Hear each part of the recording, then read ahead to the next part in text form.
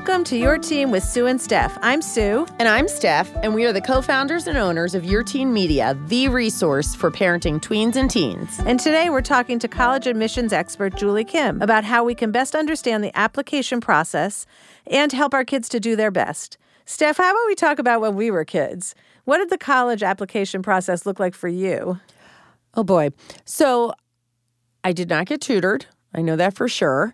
I'm trying to think if I did anything. I remember having an SAT book. I remember being in my room and doing some of the practice problems. That I do remember.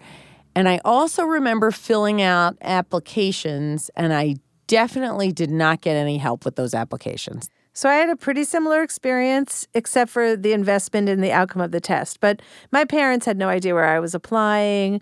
There were essays that I wrote and showed nobody. I, in some naive world, just thought I would apply and get in, which wasn't true for all the schools I applied to. But the one I kind of thought I was going to go to, I applied, I got in. My mother at some point made a comment, "I'm so relieved." And I was like, "Why? You thought I wasn't going to get in?" Like, it was so funny to me. But when it came to studying for the SATs, and the East Coast, I never even heard of the ACTs. I don't even know if it existed then, but I certainly hadn't heard of it. I was so committed to doing well on the SATs. I had no cards of, I can tell you where I ended in my vocabulary study because I know what word I think I ended on belligerent, which means that I didn't get past B. But I walked around studying for that test, like in a very serious way. And I took practice tests and in a weird way, liked it. But I also loved studying for the LSATs. I loved studying for the LSATs. So I can see that I can appreciate that comment. And I think it fits. You like to be prepared and you like to get good grades. That's not... Well, so I won't say that I was consistently that way in school. But there was something about these tests that, like, I don't know. I enjoyed it. That you also like to win. Not critical. I do too. I'm saying there is right? You like puzzles. You like maybe puzzles? It all goes together. Yeah. I don't know because I wasn't consistently that way about school, but I was about these tests. In law school, there's this thing about making outlines, and you start law school and you have no idea I had no idea what an outline was, but it's used over and over and over again, and there's this panic about when does someone teach you what an outline is, but really the outline is an outline. It's like whatever you learned. And so I have small handwriting and neat handwriting, and I would put the whole course on one piece of paper, and people would ask if they could have my outline. And I was thrilled to share it and I would say to them, it's not having the outline, it's creating the outline. Like, that's where I learned the information. So you could have my pretty piece of paper, and then you should frame it and hang it on the wall, and then you should make your own. Well, and you know what is amazing about that is how little this has to do with Julie Kim. But that's okay. We've done that before where we've rambled on about things. All of a sudden I'm like, wait a minute, where are we going? We're going about study habits. Oh, yeah. Okay. Like it's connected. We started about note cards. You jumped off that. Yes. To writing things down, to which I jumped off of. I think we've got natural segues. All right. And we're done. Okay. Up next is our conversation with Julie Kim. We can't wait for you to join us.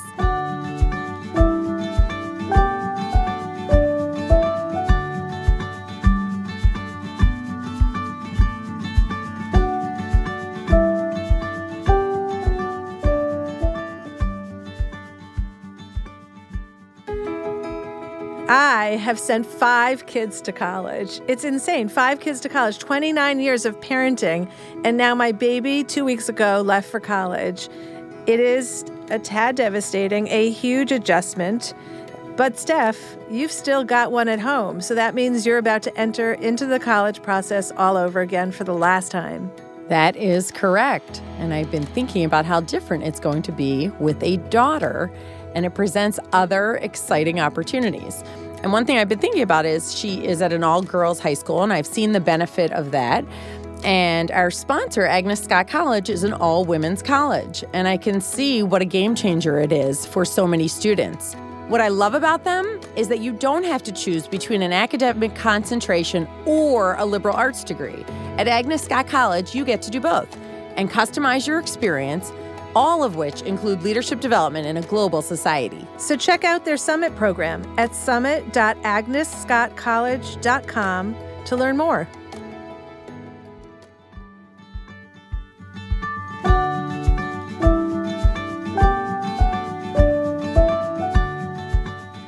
We're excited to be talking with Julie Kim, the founder and CEO of Julie Kim Consulting, where she specializes in demystifying the college admissions process and helps kids get into their dream schools. Thanks for being with us, Julie. Thank you so much for having me here. It's a pleasure to talk about college admissions and parenting and teens, all the stuff I love. Okay, so our first question. There's that moment when your kid starts high school and people, including parents, often say, okay, now it counts. So do you have a feeling like we're putting too much pressure and emphasis on our kids when they start high school? Yeah, absolutely. I think it comes from the mentality that, I want you to do better than I did, and I want you to do this right. So there's a lot of pressure coming from parents as well and their belief system too. And so I think the reason why parents are so stressed out about this process and giving a lot of pressure is because, starting high school is when things start to really count. Colleges will look at your resume, your, transcript, your test report starting 8th grade summer. So, I'm sure that there's a lot of pressure in the house. Do you believe in the title of Frank Bruni's book, Where You Go Is Not Who You Will Be? Yeah, absolutely. I mean, I first went through a community college system and that led me to different parts of my academic journey. And so I tell my students that, going to a college and university, that is simply a resource, and that wherever you go, it's up to you to make the best of it. So a student could, for example, go to, let's say, Harvard and not do anything and be passive and just attend classes and get B's and C's. And whereas it may be a student who goes to Reed College, which is one of my favorite schools from Maria Furtado's The Colleges That Change Lives. And he could do an amazing job working with PhD students and doing research and all of that. So it's up to you to make the best out of that experience and how proactive you are about it. That's going to make the difference. Yeah, I agree with that statement. Yeah, that's an excellent approach to college. It's what you put in. It's true for everything in life, right? Yeah, absolutely. Can you talk a little bit about how college has changed since you went to college? And really, I mean the process. I went to college. So I graduated from high school in 2008. So it hasn't been that long, I would say. But obviously, the difference is that there are way too many students applying to the Ivy Leagues and top tier with the Common Application, because the Common App and UC applications allow you to apply to so many schools. And so because so many students are applying, the competition is brutal out there. And I would say that that is really the difference. And back in the days when I was going, it was more of like, try to do a lot of volunteering, put yourself out there, go to a few summer programs, do this and that, and you should be fine. But now it's more like, no, you shouldn't be doing a lot. You should actually be doing less, because you should focus on what you really like and what really excites you, what you're passionate about. So I think students are trying to juggle both of the worlds, right? One is, how can I be competitive? But at the same time, how can I do what I really like? And I also sense that from our generation, where we would go into 9-to-5 jobs and feel completely, like lost, and they're not happy. Just go to work 9 to 5, come back and watch Netflix, and then it's repeat over and over again. So I feel like, this generation right now, they're experiencing something a little bit more different than what we had. And I think you said that well. They are experiencing a lot of mixed messages, and I think they don't know which way to go. And so I'd love, we have obviously parents listening to the podcast. I'd love some of your advice. What you say to college students that are coming to you for advice. What do you tell them? How do you find that balance between all these mixed messages?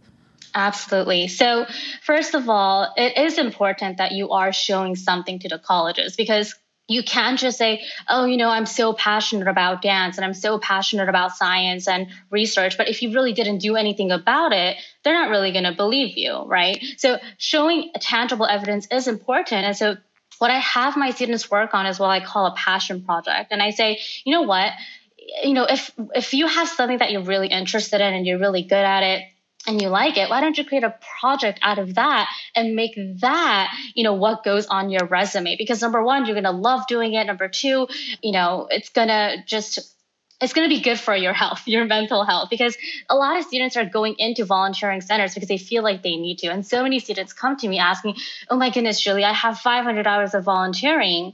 is that good enough? And I'm like, no, no, no, no, no. That's not how you approach volunteering, right? And so the approach that I give is, let's start off with what you like. You don't even need to be passionate about it. And I think that word passion gets misused very frequently now. People tell students, go out there and find your passion. You don't go out there and find your passion. You do what you like and what you're interested in, and let that sort of unfold for you. That's brilliant. Right? That's excellent. So you're talking about kids coming to you with these questions. And if they're coming to you in 11th grade, that's a little late in this story. So when are you getting involved in this with families?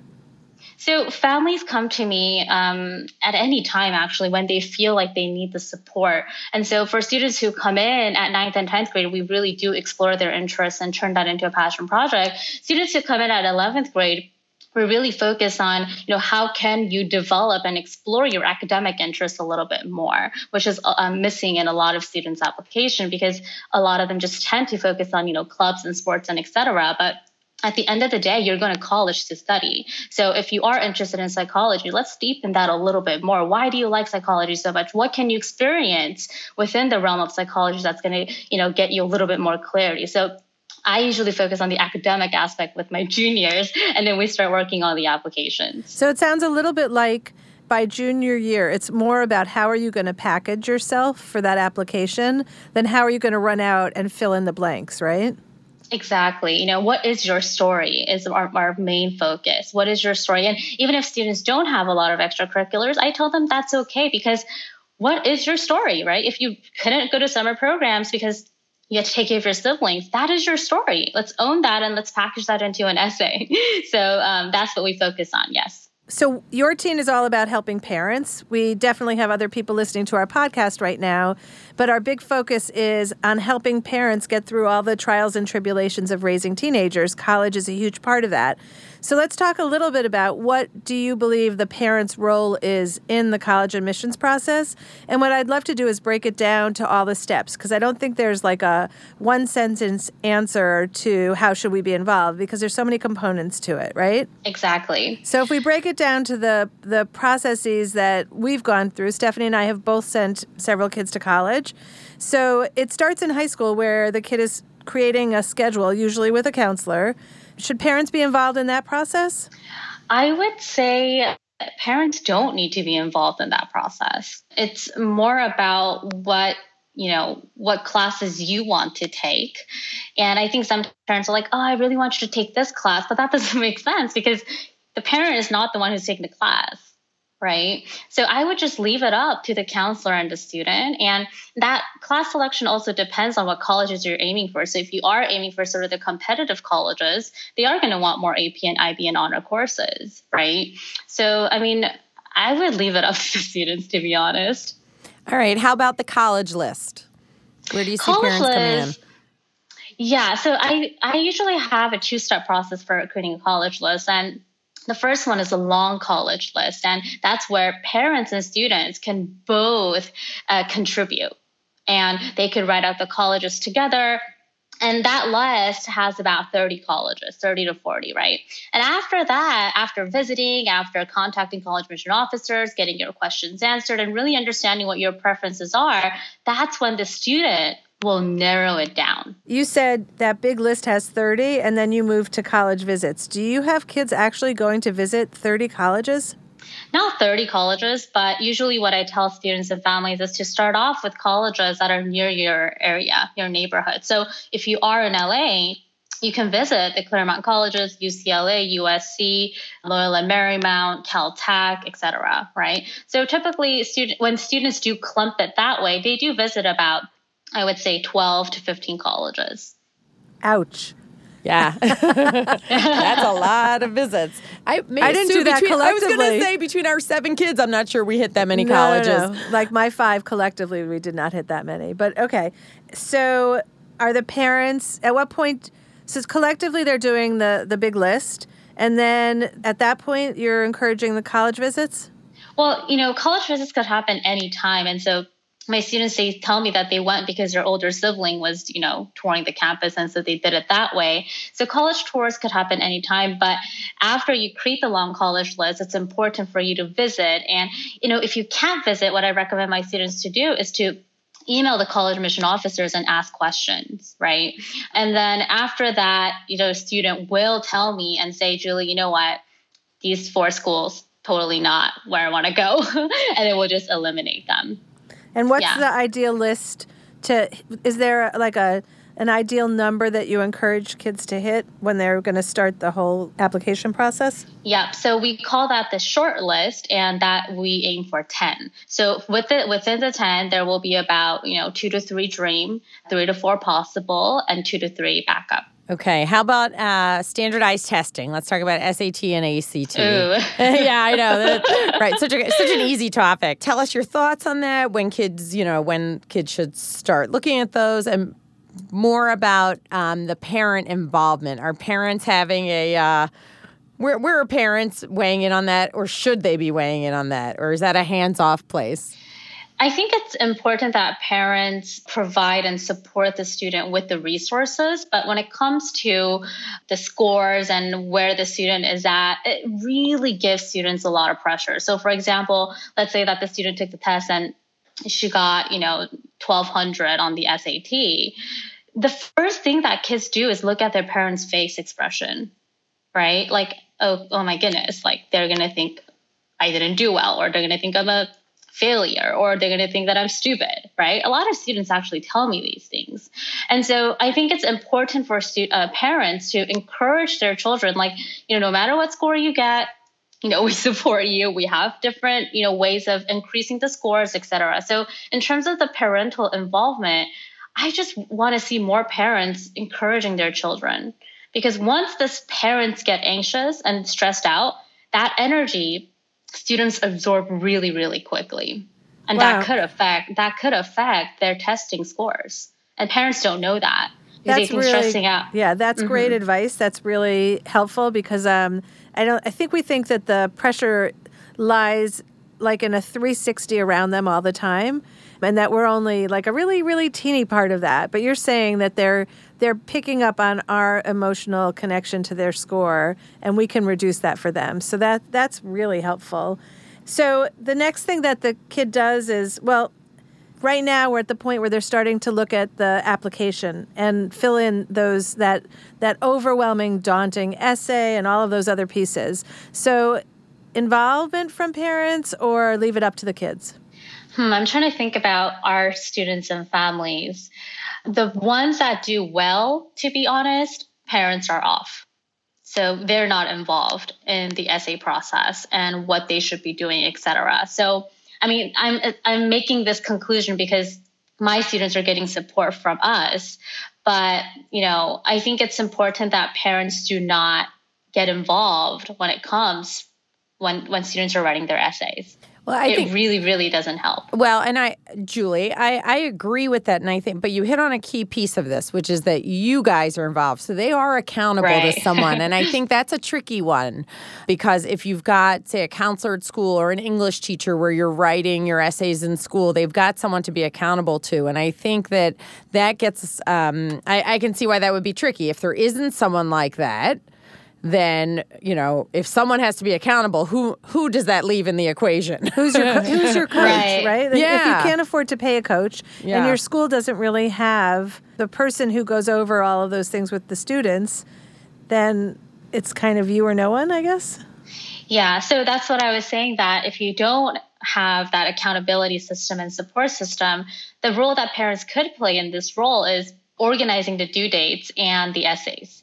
And then from there, the student will need to write. What I meant by parents not interrupting is, parents actually changing, the content of the essay and saying, oh, this doesn't sound good, let me change it for you. That's when, you're looking for trouble. Like, let it be authentically their story, their voice. Yeah. And college admission officers, they know when it's from a parent, or when they know that, someone else wrote it. It's totally different energy and wording and all of that. So. We have heard that countless times when we've done our college events and workshops. Yes. Also, when the parent forgets to write, like, I. Right.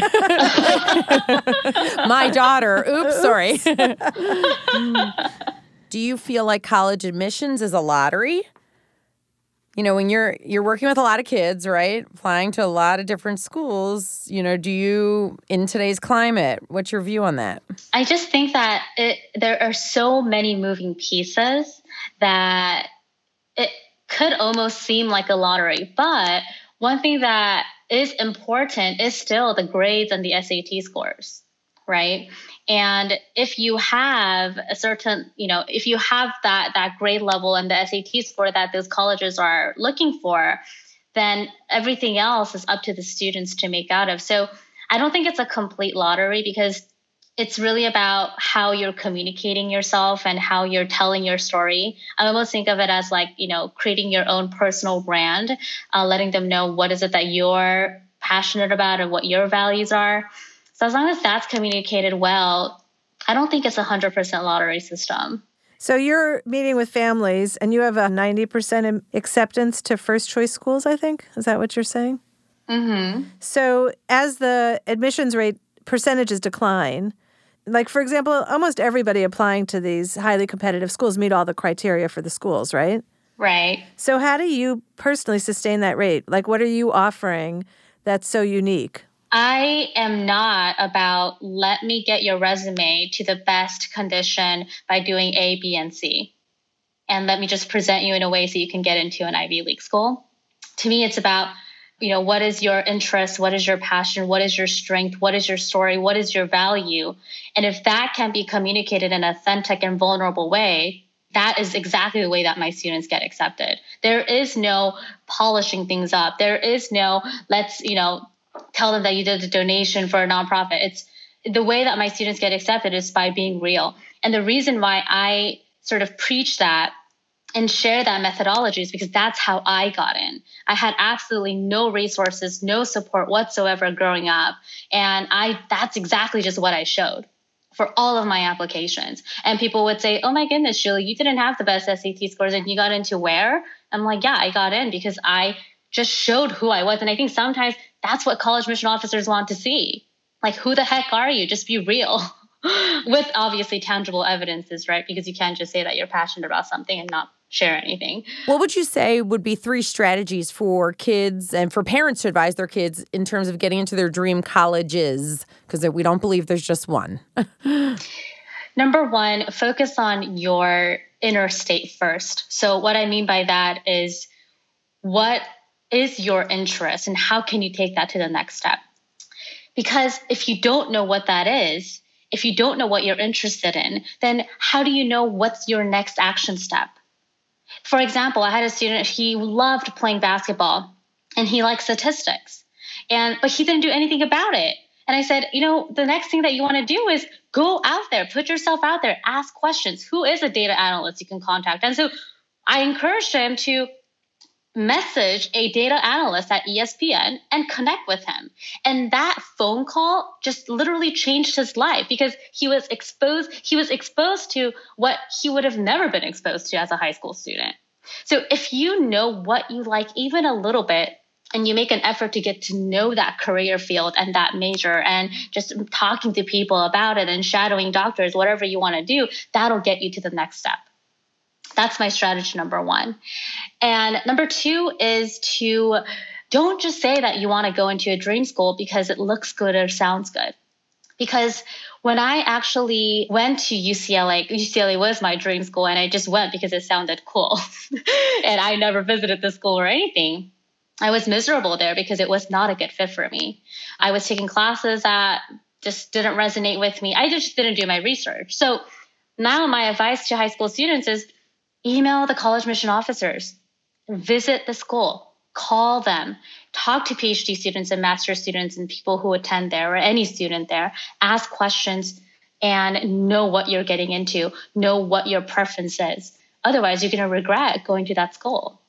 It's an investment. It's a lot of money that you're putting out there. Sure is. So, and that's when you know that, that's when you know that you're going to write a good essay. Because the reason why students can't write good essays, the why college essays, is because they've never researched the school. So when I get drafts from some students, they're like, I want to go to USC because it's in the heart of LA. And I'm like, that's not a good reason to go to USC. Why do you want to go there? How are you going to take advantage of the resources? Why USC specifically?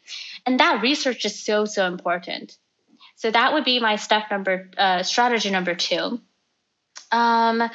Strategy number 3, I would say, is I encourage everyone to build your own passion project. And it doesn't even have to be for colleges. I have a student who loves working out. She's creating YouTube videos for how to lose arm fat and get leg muscle and all of that. And she absolutely loves doing it. She quit all of her volunteering, and that's what she does. And it keeps her at a different level in terms of her energy because she's doing what she likes. And so please, please, please take the time to do what you like and love. And that is going to, who knows, that might be the start of your career. Who knows that might be something that you end up doing for 2 months, but you get inspired doing something else, right? So just take action. Thank you so much for your time, Julie Kim. We really appreciate the great advice. I'm sure everyone who is listening right now who's entering into the college process was taking notes on this because you gave us really, really great tips. So thanks so much, Julie Kim. Yeah, of course. Thank you for having me. Thanks for joining us for Your Teen with Sue and Steph. If you have any topics that you want us to talk about, let us know on our Facebook page or email editor@yourteenmag.com. Also, if you want to receive our newsletter, head on over to yourteenmag.com. Your Teen with Sue and Steph is a production of Evergreen Podcasts. Special thanks to executive producer Michael D'Aloia, plus producer Hannah Leach and audio engineer Eric Koltnow. If you like today's podcast, please leave us an iTunes review or send the episode to a friend. You can find more from us at yourteenmag.com, at evergreenpodcast.com, or anywhere you listen to podcasts.